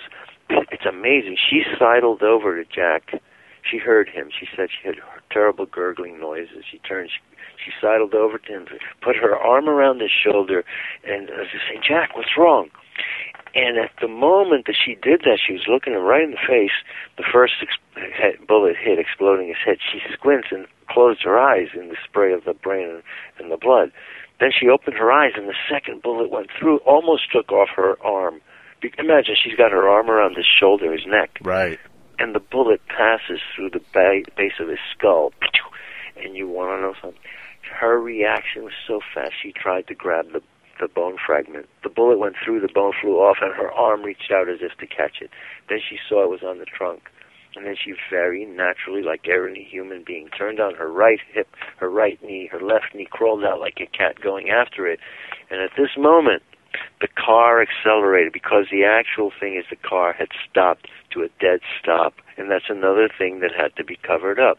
The car stopped twice in the course of stopping in front of the sign and stopping for a moment at the grassy knoll when the death blows were delivered. Then the guy peeled out. Jackie's on the trunk. And when he peeled out, the fragment and Jackie went flying backward. At that moment, Clint Hill arrives, puts his hand on the hand guard there, and he saw what she was after, and he obviously says, "Oh my God, she's after that, and she'll die. She'll kill herself going after it." So what he does is he pushes it back like a hockey puck pushes it back to where she can get it. She grabs it, pulls it toward her. She falls on her side, and then they work their way back into the car. And what you I don't know how in her mind she could have gone after. I don't know where in her mind she was thinking about going after the chunk. It's shock. It's just a reaction, man. Yeah, I'm sorry, I hate to say it, but it's like Humpty Dumpty sat on the wall. Humpty Dumpty had a great fall. All the king's horses and all the king's men couldn't put Humpty back together again, but they had the pieces and they were trying. And that's but what Humpty's wife was probably. See, I'm just like. But this is a millisecond after it's happened. Yeah, it's a human reaction, Alan. It's a human reaction to go after the chunk, not flee. Well, her reaction was she went after a piece of bone that was a piece of her husband's head, my friend. That's what she was doing. But what I'm saying is, it's like when that kind of thing happens, it's the fight or flight thing, and she did neither. It's her husband, man. It was, there's fight and flight and save somebody's life. In emergencies, there's really that third one. Fight. She wasn't a medical student. She didn't know if maybe they could put that piece of brain back in his head and he could survive. She don't know that. Human instinct. Look, she carried it in her hand. Listen, folks. She held that in her hand all the way till she got to the hospital. And when she saw the doctor, she said to him, "Will this help?" Okay. Well, it's not something to laugh about. No, it is kind of comical, though. God only knows how our world would be if he lived. Well, his spirit lives, listen, his spirit lives, and that's where they made their great mistake. They thought they could get rid of the guy. Show me what president has imbued his spirit or conveyed his spirit since his passing, besides Reagan. Yeah, that's a mixed bag for me. I can't come up with anybody who arrives at that. Reagan came close, and he came close to the same end and for the same reasons, I believe, Right. Now, here's the thing, though. Once this footage is put out there and you finally approve the multiple shots, I mean, where are we still in the entire conspiracy? I mean, we still don't know why he was killed. Yes, Harvey we do. Oswald, yes, we do. My God! So much has come out. So much has come out in the last couple of years. Deathbed confessions and documentation. I talk about documentation. I have in my possession a letter that was written to the FBI asking them to go easy on Jack Ruby because Jack Ruby was working as an informant for Congressman Richard M. Nixon, Republican of California, and the letter was written in 1947. Jack Ruby was working for Richard Nixon. Jack Ruby was working for Richard Nixon from 1947 through the 1950s, through the Kennedy assassination. Yeah, I'm doing some math here. That's an interesting add-up. Yeah, and listen, I'll tell you where this document is. I tell people where they are. You go in there, you dig it up. I did my work. I went through hundreds and hundreds of documents, reading them page by page, thumbnail to thumbnail. But there's a wonderful resource out there. It's called the Portal to Texas History. And that has all the documents that the Dallas Police Department had on their files. And they scanned all of them and put them up there. And you'll find remarkable things in there. And this is quite a find. Jack Ruby working for Richard M. Nixon. That is pretty interesting. 1947. Do you think, that some of the, the conspiracy theories, obviously, especially dealing with the ufology angle, a lot of people think that Kennedy was, rubbed out because of, him wanting to come out with the truth on what he knew about, UFOs and aliens and, the shadow government had him killed because of that. Is there any truth to that, do you think? Do you think that's accurate? Because I think that I believe it's very true. Explain it. He, after the Cuban Missile Crisis, he had a huge, incredible dread of accidental nuclear war, and there were two kinds of accidental nuclear war that we could have. One was miscalculating Russian motives, intentions, and tactics. because he knew that World War I had broken out that way through the alliance system. But the other way that both Khrushchev and Kennedy dreaded accidental nuclear war is that UFOs were intruding into our national air defense spaces from the North Pole. UFOs would zip down, coming down toward the United States over Canada, and apparently trying to imitate a Russian nuclear warhead coming in, or several, if it was a fleet of UFOs. They are still called fast walkers. Right. And they had done that to Russia, and they have done that to us. And we had gone on alert, thinking that Russia had launched a nuclear strike on us several times in the 50s and 60s, and it kept happening in the 70s. But then, by then, we were wise to them.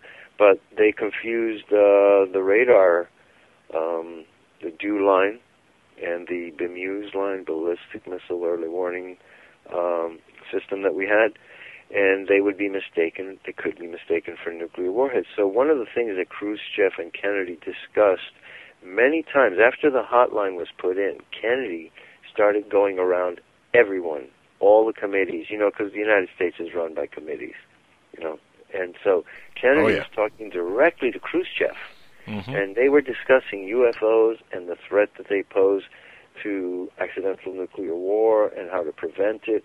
And Kennedy, on November 12th, 1963, wrote a letter to the Director of Central Intelligence demanding a complete reclassification of all unknowns. He didn't say UFOs, he used the word unknowns. He wanted to know which were U.S. Navy, U.S. Army, U.S. Air Force unknowns, what were Russian unknowns, and what was left over. And he wanted that paper on his desk in February 1964,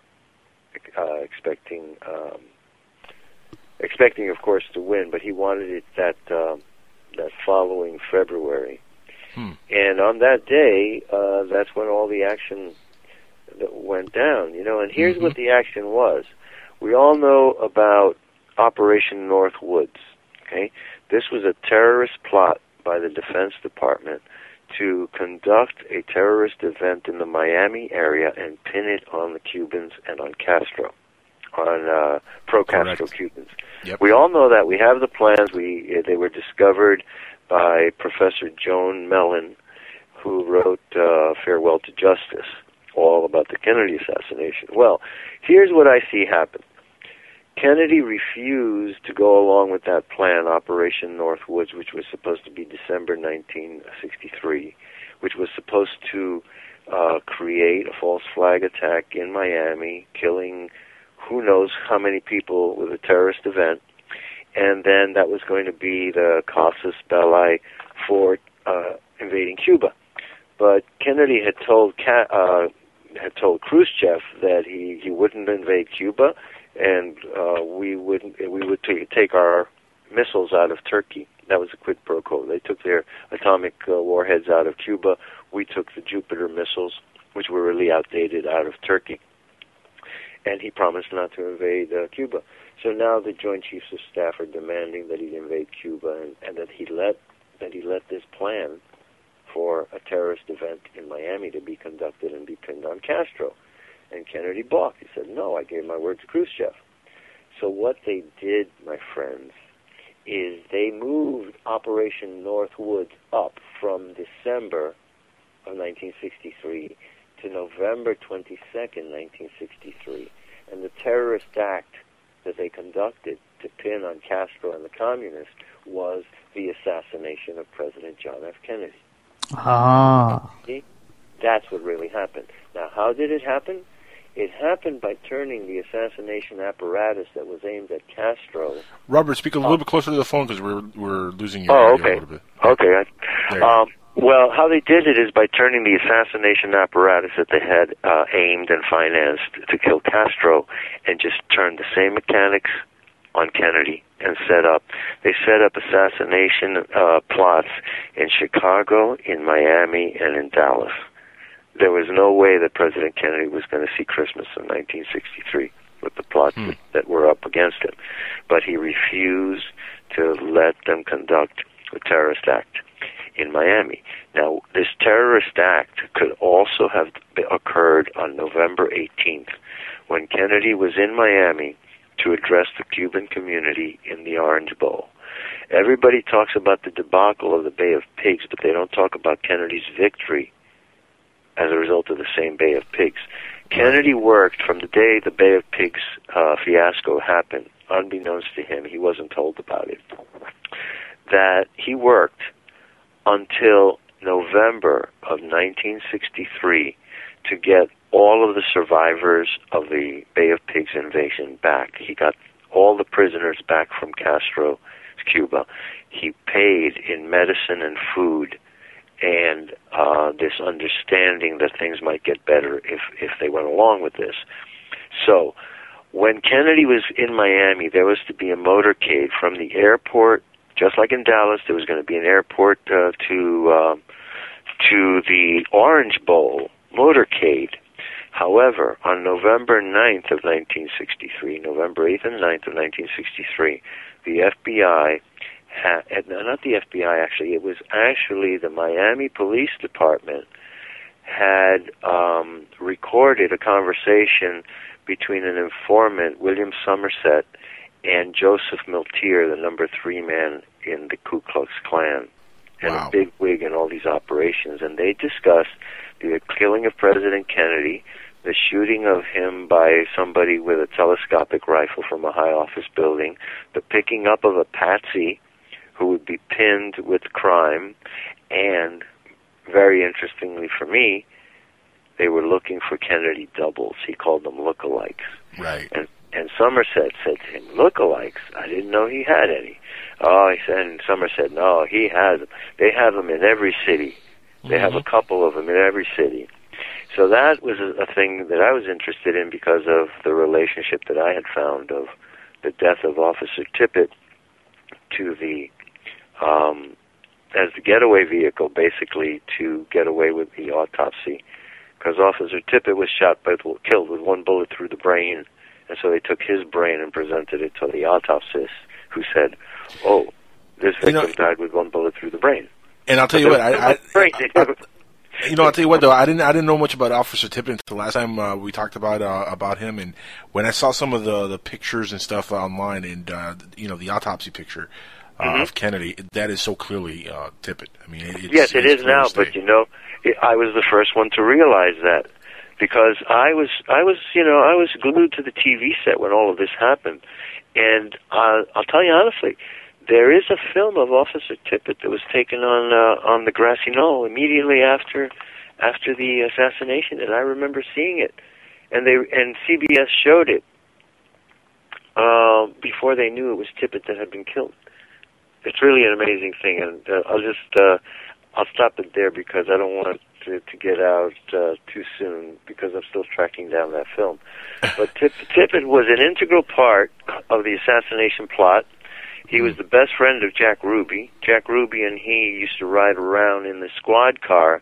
Ruby used to like to pretend to be a detective. And when I investigated the deaths of those 18 people who died, astronomically out of probability in 2 years after the assassination, I said to myself, well, these people were getting knocked off. What is it that they were talking about? What is it that they knew that was getting them killed? And in a large number of these cases of people who were killed, it was people who had found out or had prior knowledge of the intimate relationship between J.D. Tippit and Jack Ruby. 2 reporters that visited Ruby's apartment on the night that Ruby killed Oswald, they were killed, one with a karate chop, and one was killed in a California police station. Get this, the cop was twirling his gun, he dropped it, it hit the floor, and discharged and killed this reporter. I don't buy that one. Sorry. No, of course I don't buy. And a karate chop. Hold on. Oh yeah, this some guy Judo died. chop. It was other. Matt Helm. I'm telling you, it was Matt Helm that did it. Sort of like that, Matt Helm and all of those characters were Hollywood caricatures of real people that were going around doing that thing, and So they always get the hot babes, and they live in the penthouse, and they always had the hot babes. Well, Frank Sinatra was another big player in this. The Las Vegas mob was in direct contact with Jack Ruby for several months before the assassination, and Ruby was making regular calls to what was his name, McWillie, some guy named a mobster named McWillie in Las Vegas. There's no way that there could be a mobster named McWillie. It's not Italian enough. Not nowadays. I'm sorry. It's not Italian enough. Well, he could be an Irish gangster. Listen, the deal to kill Castro was sealed on September 25th, 1959, when Sheffield Edwards of the CIA met in Miami with Santos Trafficante and Carlos Marcello through the intermediary of Johnny Roselli. On that day, the CIA gave $10,000 in cash to Santos Trafficante and Carlos Marcello to get the assassination plot going. Now, this was part of an assassination committee that the United States had since the 1950s. These committees were called the October 5th Committee, then it molted into the October 20th Committee, then it became something called the 5412 Committee. And they dealt with eliminating political undesirables, assassinating communist candidates and communist agitators, and the communist. I wonder if those people are still around, because that would explain why some celebrities also have been, shadowy deaths. It was and is a control apparatus. It became Operation 40 after 5412. But if you know the work of Fletcher Prouty, he was exposing it in the 1990s, and he called it the secret team. He told it, I can't tell you exactly its name, but we call it the secret team, and that's what they do. Now, here's the key to the whole thing. This assassination apparatus of the United States government had representatives of the NSA, the CIA, the FBI, the Attorney General sat on it, so Robert Kennedy knew about it, the Defense Department, and then they had their hired killers. So this operation against Castro was conceived there. Right. They got the intermediary and they hatched it. Okay. Now, this committee, in order to protect the President of the United States and give him plausible deniability, operated outside of his purview, and the chairmanship of this committee was given to the Vice President of the United States. Okay, so it sounds like an episode of 24, doesn't it? So Nixon, Richard Nixon, was the head of this assassination committee throughout the 1950s, and they are the ones that took out President Arbenz in Honduras, and they knocked off a few South American and Central American leftist leaders. But here's the irony. Kennedy got the nomination. Hoover blackmailed him into forcing Lyndon Johnson onto the ticket. Nixon expected to win and become President of the United States with a Vice President, Henry Cabot Lodge. Right. Nixon lost the election because Kennedy stole the election because the mafia helped him steal the election in Chicago and several other places. Then he double-crossed the mob. Okay?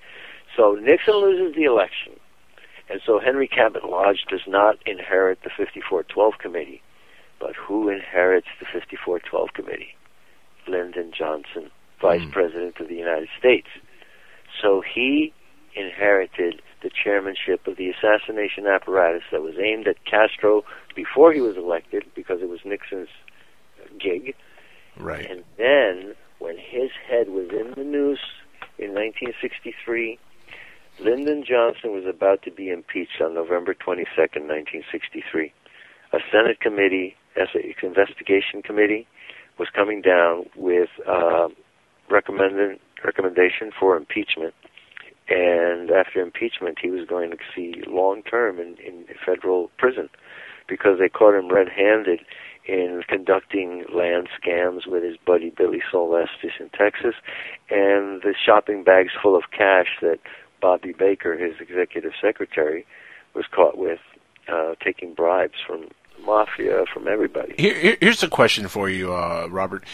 If Tippit was involved, we're saying him and Jack Ruby were friends, was Tippit aware that he was going to be used as the double? Did he know that he was going to get killed?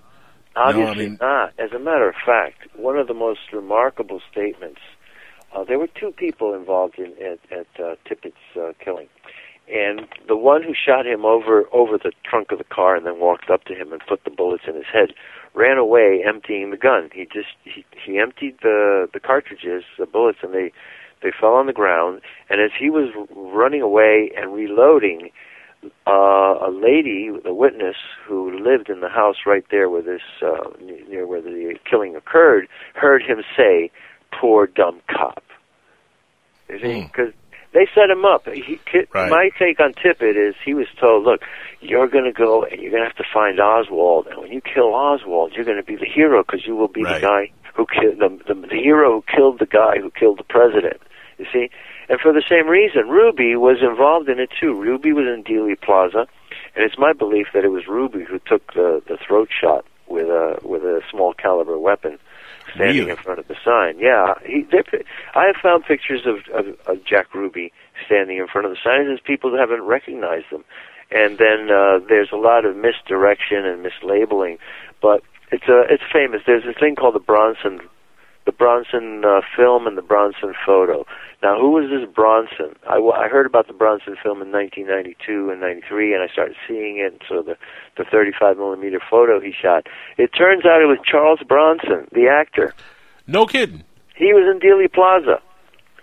Charles Bronson had a TV show that I watched for 2 years, from 1958 and 59 to 1960, I believe, and it was called A Man with a Camera.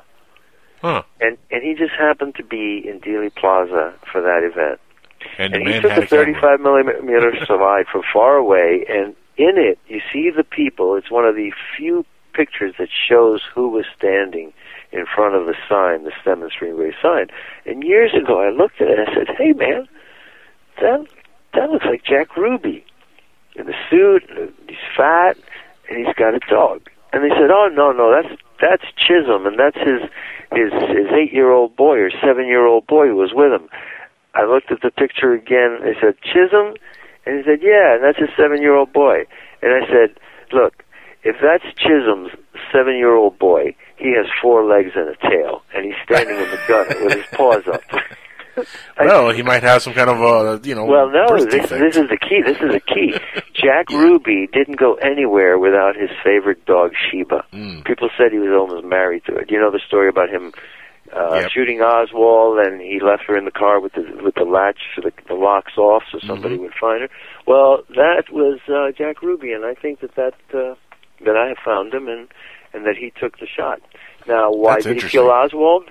Because Oswald was going to talk. Oswald had infiltrated everything. He had infiltrated the anti-Castro Cubans. And Oswald denied shooting the president when they asked him. Of course. He denied everything. And you hear it in his voice, you know? Yeah, that's the most important thing, yeah. I think every one of us is touched by that. We all hear innocence in his voice when he answers the question, and then the fear that comes in when he says, and nobody told me that until one of the reporters asked me that in the hallway. You know, he says asked instead of asked. Right. Anyway. Now, how much do you think he knew, though, at the end of the day? Because we're almost out of time here, but I wanted to ask you this. How much do you think he knew at the end of the day of what was going on?